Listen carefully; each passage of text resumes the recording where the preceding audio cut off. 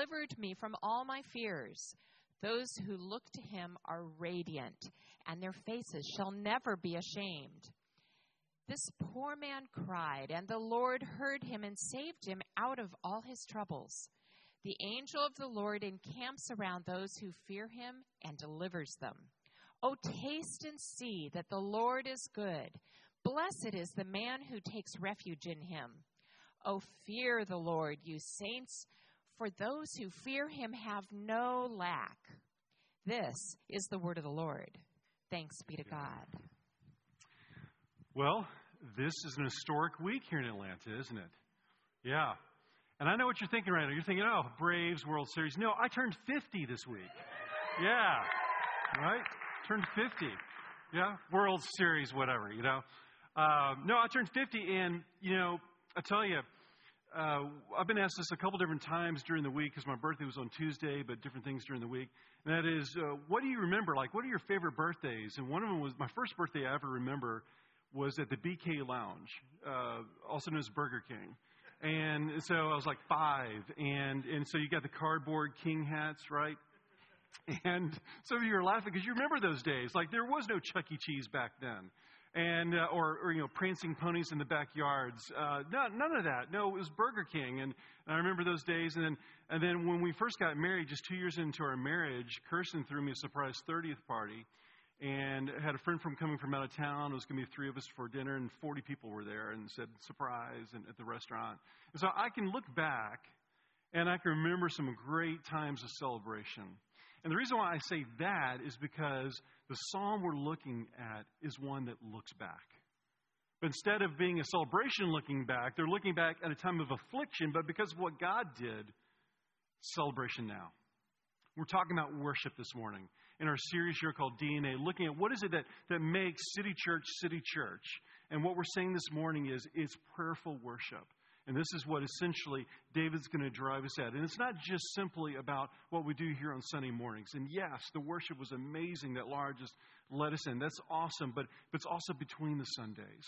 And so I want you to hear the psalmist this morning, David, speak to your heart this morning about what is worship and what does it look like. We're going to look at 2 things this morning. First of all, we're going to look at the reason for prayerful worship. And then finally, the practice, reason and practice. First here, we're going to look at the reason. Now, most of the Psalms don't have an historical background, at least one that we know of, but this is one of the rare exceptions.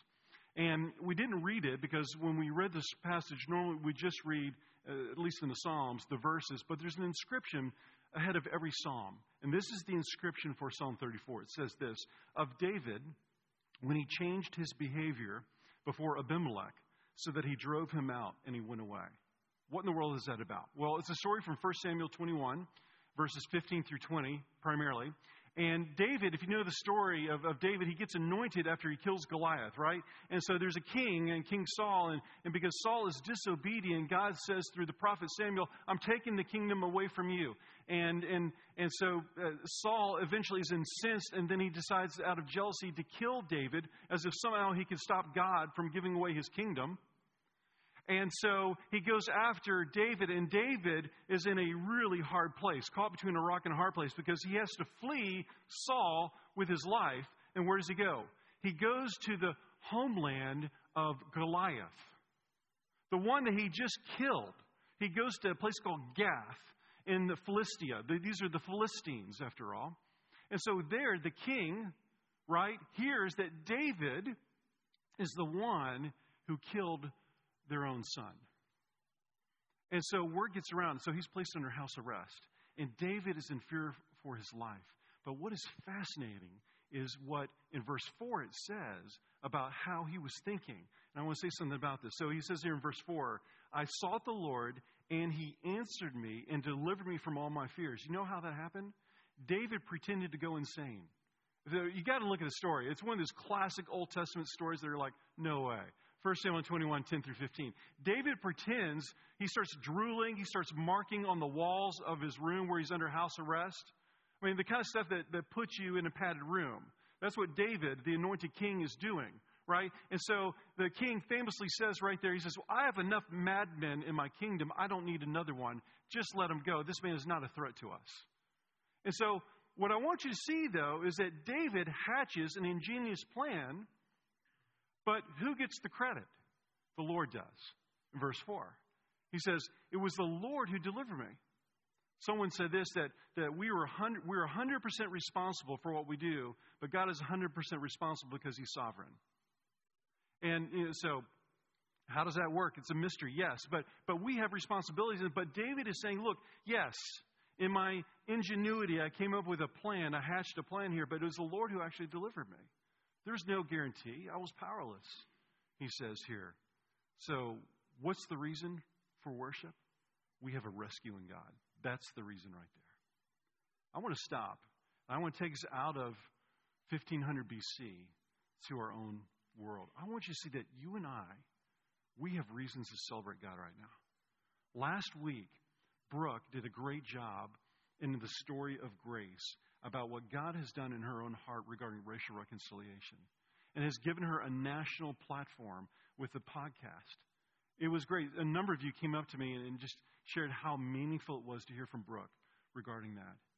That's one reason why we should worship together our great God. And then that night, we went to our annual vision dinner, which this year would have been 2 years in the making, right? And not only did we look back at what God has been doing the last 2 years, we looked forward with anticipation. In light of our vision here, what do we want to see happen here at City Church and through City Church for the city? And if you remember, Reed Smith-Veniz, one of our elders, he actually stood up and shared his testimony of his transformation, of what God did, bringing him from death to life. A story that I'd heard before from him personally, but I'd never heard him give publicly before. And he shared that with all of you. It was a profoundly moving story. A number of people said it was the highlight of the evening for them, is to hear that story. That's another reason why we gather for worship, to celebrate our great God. And those are just their stories, but what about our collective story? What about the pandemic? What about the last 18 months? The level of anxiety that we've held in our souls and in our hearts, right? What about the racial strife and division? We remember the shootings here in Atlanta that targeted the Asian American community. We remember the division. And look, I mean, so much of what we see, the anger that's just boiling out there. And we see all that. And here it is that in God's sovereignty, we have been gathering to worship our Lord. That we take what we learn in our worship about the character of God, and then we press that upon the issues of our day. That's what we long to do, is to press upon our world, the great God that we have. And where does that fire, where does the fuel for that fire come from? It comes into our worship. It's what we do on the Sundays and between the Sundays privately in devotionals and so forth. And so this is the generative energy and the fuel for the fire for our hearts and for our souls. See, we have reasons to worship because we have a rescuing God. Amen? Yeah, just because we're Presbyterian doesn't mean you can't say amen, right? And so, we have a rescuing God. We have a God who delivers us, who has delivered us and will continue to deliver us. And so this isn't just David's story. We're not just looking back. This is our story, you see. It's our story here. But I also want to say this, that I don't want you to miss the forest for the trees here. And I want you to see something really important here. Because this question came up during our staff meeting when we were looking at this passage. And that's, wait a minute. David says right here in verse 6, he says, hey, look, the Lord saved him, and he saved me from all of my troubles. Whoa. But I've got troubles, Scott. And I've been praying, and I've been delivered from those troubles, from those afflictions and so forth. What do we do with that? Well, context is key here. When David said, you deliver me from all my troubles, now you need to know this. Remember, he's looking back. He's now king, probably. And you know what? Heavy is the crown that lays on the head. Any leader here in any industry, leader of a church, heavy is the crown that lays upon the head. David, as king, knew affliction and trouble, right? His whole life was one of trouble and affliction, right? Anyone who's my favorite Far Side cartoon, you remember the Far Side? Some of you will remember that Far Side cartoon. It's this deer who has a birthmark, and the birthmark is a target, all right? And so one deer looks at the other and says, "Bummer of a birthmark, Hal." And that's leadership 101 right there. You feel like you're born with a target on your chest. There's nervous laughter. We know that. And so why do I say that? Well, I say that because David, as he says, I've been delivered from all my afflictions. He doesn't mean that right now in the moment he doesn't have afflictions, but he's saying, I look back at that event and I see how you delivered me. And I think it's so important because right now, collectively, we're still coming out of the pandemic. At the very least, we have supply chain issues for Christmas, right? Some parents are like, sort of thing like that. But more seriously, we know, most of us know people that have died from COVID now. And a lot of us have got sick in here. And beyond the pandemic, they're just the kind of the garden variety, but it doesn't feel garden variety to you. But what I mean by that is there's always stuff going on, or there's always diseases in the body, pandemic or not. There's always hardness in marriage, right? It's hardness in singleness, loneliness for so many of us, depression. I mean, these are things that afflict. And so what we need during those times of affliction is to remember the story. And so we need David's story. We need Brooke's story. We need Reed's story. You see, we need all these stories for us. So listen to what it says in verse 1. It says, I will bless the Lord at all times. Remember, he's got troubles and afflictions at all times. His praise shall continually be in my mouth. And then he goes on and, he says there in verse 4, again, he said, he delivered me from all my fears. And later on, he says something very similar. And the fears here means anxiety, right? I think, man, that's our world today. Have we ever been a more anxious people? I mean, I could show you chart after chart, survey after survey that shows that anxiety levels have never been higher in the United States of America than our world, our time right now, especially for young people and all that they've been through, the schools and the lack of education and so forth. I mean, and tremendous anxiety that we carry in our bodies. I mean, Mike and others do a great job of counseling around this to understand that we carry trauma in our bodies. Friends, these are the fears, all that hatred and the anger that you see in social media. You know what's behind that? Fear. That's what drives unrighteous anger, is fear. Fear of the unknown, fear of powerlessness. And what does David say? I was powerless, but you delivered me from that fear, you see. You see, when we take our eyes off the Lord, instantly we're brought to fear. Now, in a second, we're going to see, but when we have our eyes on the Lord, we're actually driven to fear. You're like, wait a minute, I'll get to that in a second. But right now he's saying, no, I've been delivered from fear. Now, lastly here, I want you to see, regarding the reason, the rescue, I want you to see how he rescues. It's in verses 6 and 7. This poor man cried, meaning David, and the Lord heard him and saved him out of all his troubles. The angel of the Lord encamps around those who fear him and delivers them. Two things I want you to see here. Number one, if you are an Israelite, you're in worship in the temple. And what you're hearing are these psalms. That's what the psalms were, in case you were wondering. The psalms were actually poetry written by David and others, and they were put to tunes, basically. Songwriters put them to tunes, you see. And so they sang these things corporately together. And so as you're singing Psalm 34, what are you hearing? Exodus. I cried out to the Lord, and he heard my cry. It's early Exodus. I cried out to the Lord. It's what the Lord says to Moses. I hear the cries of my people, and I'm sending a rescuer, Moses. Oh, yeah? Who's that going to be? You. I'm sending you. No. I'm sending you. Right? And he does it. The mighty, wondrous deeds of God on display. And what did they do as soon as they crossed through the Red Sea? They sang and they worshiped God. You have been a deliverer. And the story of Exodus, is a story, even today, and especially in the African American community, you see that joyous expression of worship of Exodus from the 19th century, from chattel slavery and through Jim Crow. And listen, this is the story of God's people through the ages, is that we have a rescuing God. We have so much collectively and individually to celebrate with joy. But it's the second portion there in verse 7. And what does it say there? The angel of the Lord encamps around those who fear him and delivers them. Now, in the Old Testament, whenever you see the phrase angel of the Lord, it refers to a theophany. You know what a theophany is?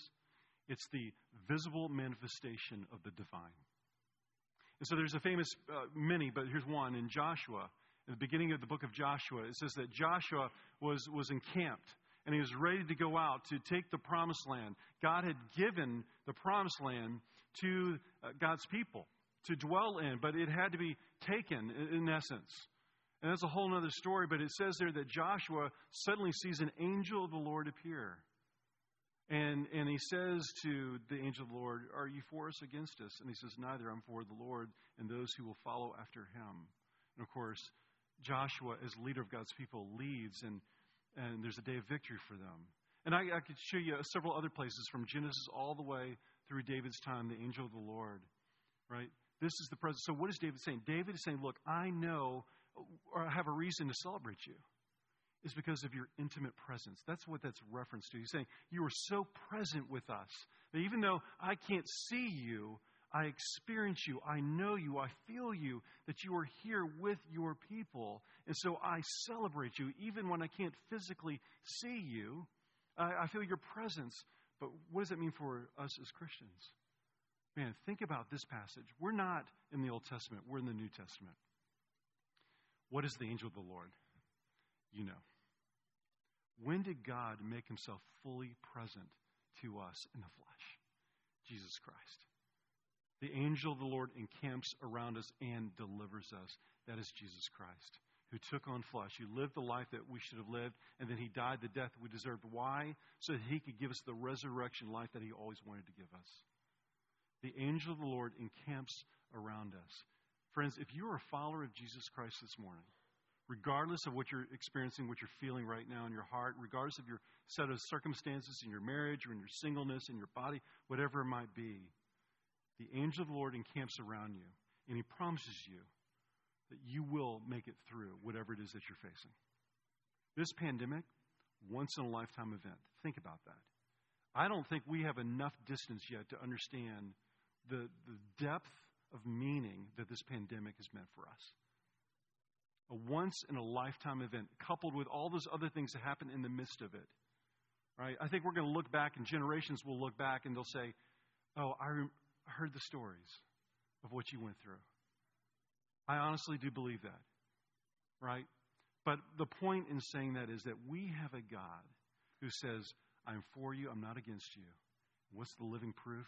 What's the reason? Rescue. Jesus Christ. Saved us from eternal death itself. Which leads here to the second thing I want us to see. Right? And listen, this is in verse 9. Oh, fear the Lord, you saints, for those who fear him have no lack. Remember what I said? I said we've been delivered from fear, but then we're delivered to fear. And you're like, whoa, I don't understand. That's a paradox. Yes, it is. See, the words here, this is the problem with an English translation. When we come to something like this, and if you're looking at this, and maybe this is the first time you've ever heard this before, you're saying, that's really confusing. I don't understand. I don't get it. Well, it's two different words in the Hebrew, but in the English, it gets translated as the same word. It's unfortunate. The fear that normally you think of, that's verse 4. You delivered me from my fears. But all the other words, 3 different times, in verses 6 and then verses 7 and verses 9, the word fear there means holy reverence. It means you are God and I am not, and I see that and I worship you because of that. He says, so now that I have my eyes back on you, I see who you are. I don't have a need for fear over here. I see deliverance. Now I am full of confidence that you are who you are. And so paradoxically, to have the fear of the Lord is to have a boldness and a confidence. How about that? You see, a reason for worship. And the good news is it leads to our practice. And this is where I'm going to conclude. It's not going to be a really long sermon today. This is where I'm concluding. 3 things, 3 movements I want you to see from the text of how we actually practice this. Number 1, prayer itself. If you go back to verse 4, and it's really all over the verses 1 through 9, but especially in verse 4, he says, I sought the Lord, and he answered me, and he delivered me from all my fears. The reason why we pray multiple times during the service is not because we're checking off a list of things to do. It's because prayer is central to our worship, friends. Prayer is not simply something you do in privacy. Prayer is what God's people do together. It's why we have the prayers of the people. It's why we pray periodically. It's why I'll be praying at the end of the sermon here in a second to remind us that we have an intimate relationship with God. And what David says here is that I cried out to the Lord and he heard my voice. Prayer is worship, friends. In fact, this is so important that the first several months of next year, I'm doing a teaching series just on prayer, through the Lord's Prayer. I'm so excited about that. And then I'm going to call us as a church family to a movement of prayer. I've been sharing this with our elders, as the calling our elders say, we have got to pray. It doesn't matter that we come up with ingenious solutions on how to build a better mousetrap here at City Church, or how to reposition ourselves, really replant the church is what we're doing on the other side of the pandemic. No, it's about more than that. It's prayer, because prayer is the power. The ingenuity, that's not enough. Prayer is what actually changes the church. Prayer is what actually changes us from the inside out so that the world might be transformed outside in, you see. And so the first movement here is prayer. I want you to see how important that is, because it is surrender. Robert Thune, in a work called Gospel Eldership, our elders have read this book. It's excellent. Prayer takes the moments of helplessness in people's lives, a car accident, a miscarriage, the loss of a job, the belligerence of a hard-hearted spouse, and turns them into moments of worship. In times when people most feel God's absence, prayer expresses our confidence in His presence. I've shared this story, but as I share the story, it gives me a chance to learn my own story more and more. But several years ago, I really deeply struggled with insomnia. And so once you hear this, there are many reasons for insomnia. So what I tell you is, for mine, it may not be your story. But several years ago, I really deeply struggled with that. And I remember just in the middle of the night, I would start circling the drain, I call it. I'd start spiraling. And the more you get anxious about the lack of sleep, you know what I'm talking about? The more you get anxious, the harder it is to sleep. And so I get angrier. And the angrier I got, the harder it was to sleep, right? And so hours would go by, and then I get so fearful. In the darkness of the night, it says in some of the other Psalms, in the darkness of the night, I felt dread. Man, I thought, what if I don't ever sleep again? Like that's the sort of thinking, not rational, but what if I don't ever sleep again? Like, I'm going to die, right? That's what I was saying. I'm going to die. Like, I was just this dread. And so one night, in the middle of the night, I just had this sudden realization that mine was not being driven by physiological reasons as far as I could tell, or anything else. It was being driven by a spiritual reason. And so I remember the night, and I finally just began to weep. Instead of getting angry, I began to weep, and I said, Lord, have mercy upon me. I sense that there's something in here that you have for me, and that there's something that I'm keeping you at bay with. And I repented. And I won't go into all the detail of that, but I began to give it to Him. And it's not like just overnight. I never had another issue again, but man, it got dramatically better. And each time it did happen again, I would surrender. And I don't know what it is. Some of you did nod your head when I said insomnia, but maybe it was that some of those things on Robert Thune's list there. It's a miscarriage. It's a hard place in your marriage right now. It's loneliness as a single person, or maybe loneliness as a married person.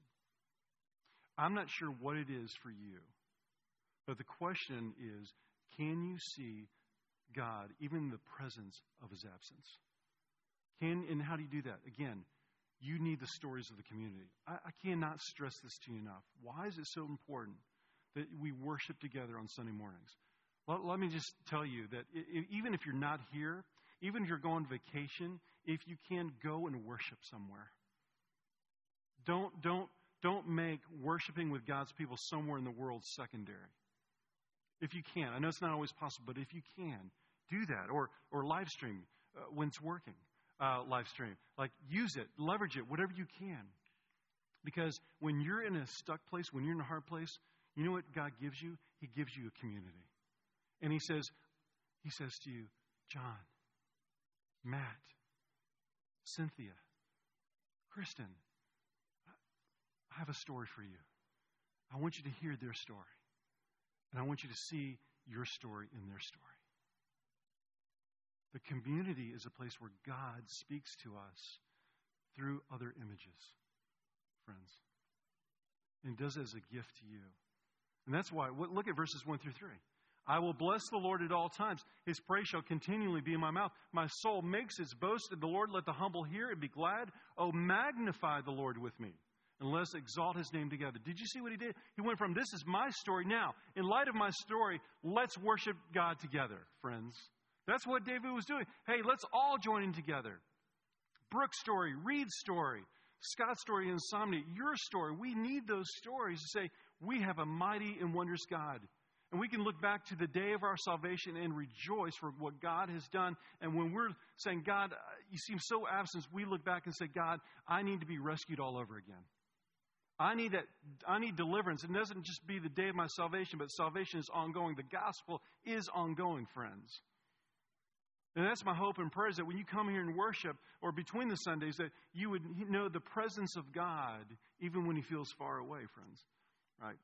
And the last thing I want to say about that is that word magnify there. You might think, oh, that's sort of like a microscope, magnify. What is magnification? Magnification with a microscope is taking something that is truly small and trying to make it bigger. But that's not this. This is a telescope. Something that is gargantuan, but seems distant, and bringing it closer so that you might truly see it. That's what magnification actually means. We have a supreme God who's gargantuan. And when we are feeling lost and broken and afflicted to the pandemic and other reasons, we forget how great and good our God is. Lard did a great job reminding us about the goodness of God this morning. The goodness and the greatness of God go hand in hand. And so I want us just to celebrate God this morning. I want you to go out to Sandwiches in the Park in a second, rejoicing. And as we sing, as we go to the table in a second, rejoicing, which leads to the last thing here. The first thing is prayer. The second is that rejoicing. Here's the third one. Here's the last thing I say. It's to actually experience God in the present moment. To experience Him. Look at verse 8 with me. Oh, taste and see that the Lord is good. Blessed is the man who takes refuge in Him. Often when I finish the table, you'll hear me say that. Taste and see the Lord is good. Now you know where that comes from. One of the most famous verses in all the Psalms. What is David saying? It's not enough simply to have good theological knowledge of God. Though Theology 101 class with Matt is awesome. You should do that if you haven't already in the future. But that's awesome. But listen, that's not the same thing as experiencing God. We need the experience of God. And I've seen it when people come through the communion line with tears, with the burdens that they carry. And I can see it as they take the bread. I'm casting my burden to you, Jesus. And so give me a lighter yoke. Cast your burdens upon me. And in their tears, they come and they receive the bread that is the body of Christ and the wine that is the blood of Jesus. And they were reminded that moment, taste and see that the Lord is good. That's why we take communion every week, friends. We take it every week to remind ourselves that God is for you and He's not against you if you're a follower of Jesus Christ. So my hope and prayer is that as you come to the table here in just a few minutes, if you're a follower of Jesus, that you will come with joy in your footsteps, knowing that despite what you may be facing right now, if that is your story indeed this morning, you have a good God who wants to deliver you. Listen to what Jonathan Edwards says about experience. I love this. He was an 18th century theologian and pastor. There's a difference between having an opinion that God is holy and gracious and having a sense of the loveliness and beauty of that holiness and grace. There is a difference between having a rational judgment that honey is sweet and having a sense of its sweetness. I love that. This week I got to make my favorite thing of all time, brisket. You know, my goal is to perfect it this side of heaven, but if not, I'll try to do it when I get there. You know, there will be big green eggs in heaven, just so you know. And Traegers and all those good things there. But listen, I mean, it's one thing to say, I've had brisket. It's another thing to taste it, right, if it's good, right? And fill in your cuisine of choice, your culinary experience. I mean, I love Thai food, for instance, Indian food, and, man, with all those aromatic spices. And, man, it's one thing to say, I'm going to go get Thai food. But, man, when you take that food in, you're like, this is amazing what the world, all these cultures, diverse cultures, and all the food that we have. And we often travel based upon food, and we love just to enjoy. And what happens when you have a really good meal, friends? You experience joy. And so as you come to the table this morning, yeah, it's just bread. It's just a little wine or grape juice. But it is a reminder that there's a feast to come. And the worship, you haven't seen anything yet. You haven't seen anything yet. As good as it is here at City Church, you haven't seen anything yet. And so, in light of that, worship Him prayerfully. And let's tell Atlanta that there's something even better than the Braves winning the World Series. right? Because that's going to happen tonight. But something even better is that Atlanta would know our great God, who's God of the world and the universe. Let's pray. Father, thank you so much for this reminder in your hymn book of how good you are and that we are made for goodness. And so in a second, we're going to stand and sing again. I pray we belt it out in light of your text, in light of what we know about your goodness to us in the past, your goodness to us in the present, and my gosh, your goodness for the future to come in fullness one day. And so, Lord, we're going to worship you in light of all that past, present, and future. We're going to practice that as we take the table here in just a few minutes. We're going to practice that even in our confession, where in prayer we surrender to you all over again. Thank you, God. You're not religion. You are a relationship. And that is so good, so beautiful. May we make much of you now. We pray this in your name, Jesus. Amen. As Scott said, we're going to continue in worship, and we're going to do that first through confession. I just want to take a moment now to ask the Spirit, what's He maybe moving in your heart? What's He stirring inside of you as we think about worship? Where have you found worth apart from Him that's not of Him that maybe has led to fear? Take a moment now and ask the Spirit to reveal that as we go to confession together.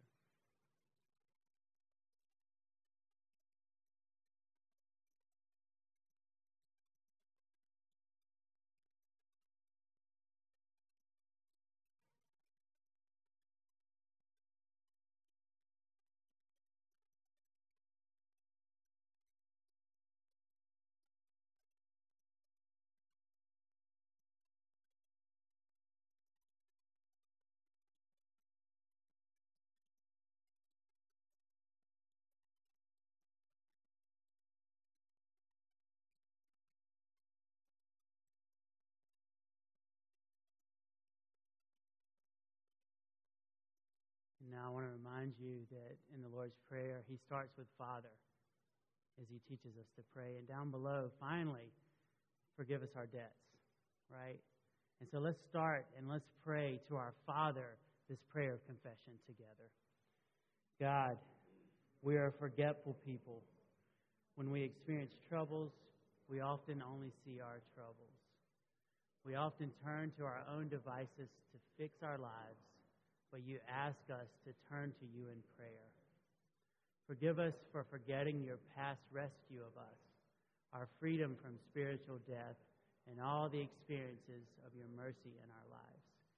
Jesus, help us to taste and see how good you are, even now as we prepare for the table of your grace and mercy. Amen. Scripture says if we confess our sins, He is faithful and just to forgive us and to cleanse us from all unrighteousness. Receive His forgiveness. Let's walk in faith of His goodness this morning. And now we go to the table. And Scott already prepared the table. He really has. He said that at the table we remember the story. So let's look back in faith together. We remember that He died in our place. We remember He took the wrath of God in our place. But we also remembered not only did He die for us, He lived for us, Scott said, which I was talking about with a friend this morning. He lived for us. We get all of His righteousness. Not only can we go forgiven, we can approach now in righteous faith that we are His children. And so we remember the story of the past, and then we believe He's continuing to write the story of the future. That's hope. Faith and hope. For what end? That He fills us now for today in His love. So today we get to receive, we get to taste and see His love is good. It fills us. It is for our good. So if this morning you're a member of a church somewhere and you're walking in faith with Him this morning, this meal's for you to come and be filled up, to come and receive so you go out and you have something to give.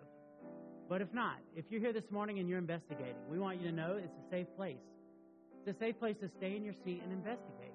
But it would be inauthentic for you to have communion with a God that's not yet your God. So please, feel your freedom to stay there, and we would love to walk with you as you journey if you have questions on those things. Or with those helping with communion, please come forward. And as they do, I I want to remind you, I don't say this often, but our bread here is gluten-free, and then we have 1 cup now because we have non-alcoholic wine. I didn't know that was possible, but it's possible. So you can receive from that 1 cup this wine, and we have 1 loaf here. But on the night that Jesus was to be betrayed, after giving thanks, he took bread and he broke it. And he said, "This is my body broken for you." In the same way, he took the cup and he raised it in front of his disciples, and he said, "This is my blood poured out for you for the forgiveness of your sins. Drink of it as often as you come together." And we join with the saints who throughout the ages proclaim this great mystery, which goes like this: Christ has died, Christ has risen, and Christ will come again. Brothers and sisters, when you're ready, come and take your meal with Jesus. Would you sing with me? I hear the Savior say, "Thy strength indeed is small. Child of weakness, watch and pray. Find in me thine all in all.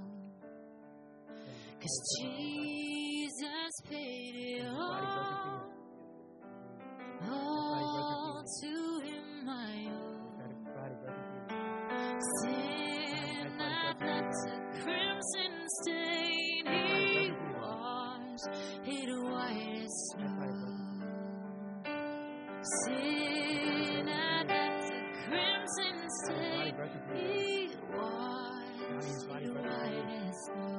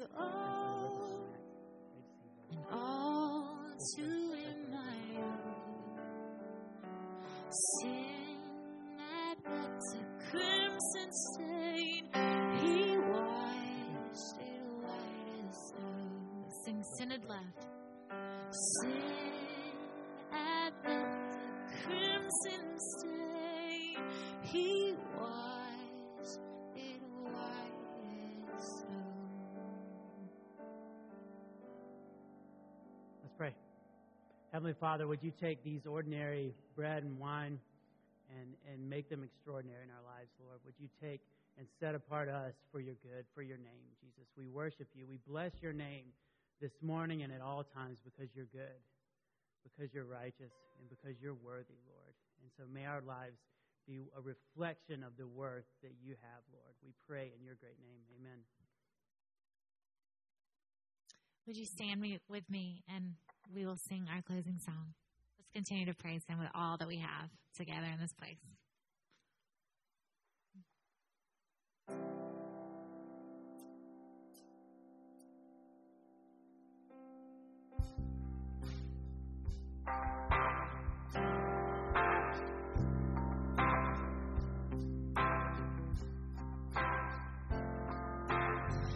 This my inheritance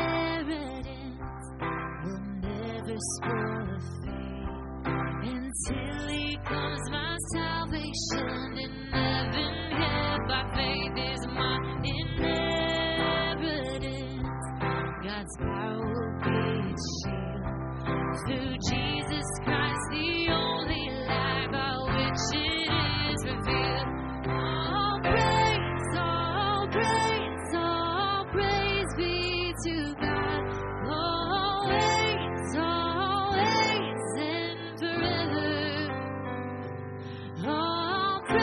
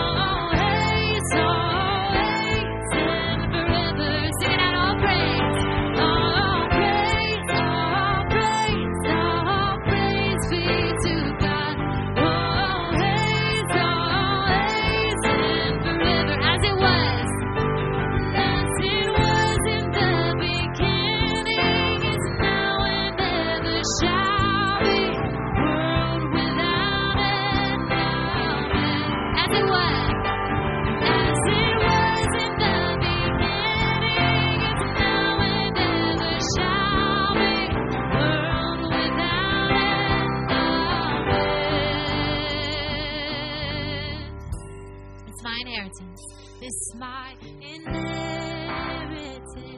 That none can take away. Not even death with my last breath. I'll see my Savior's face.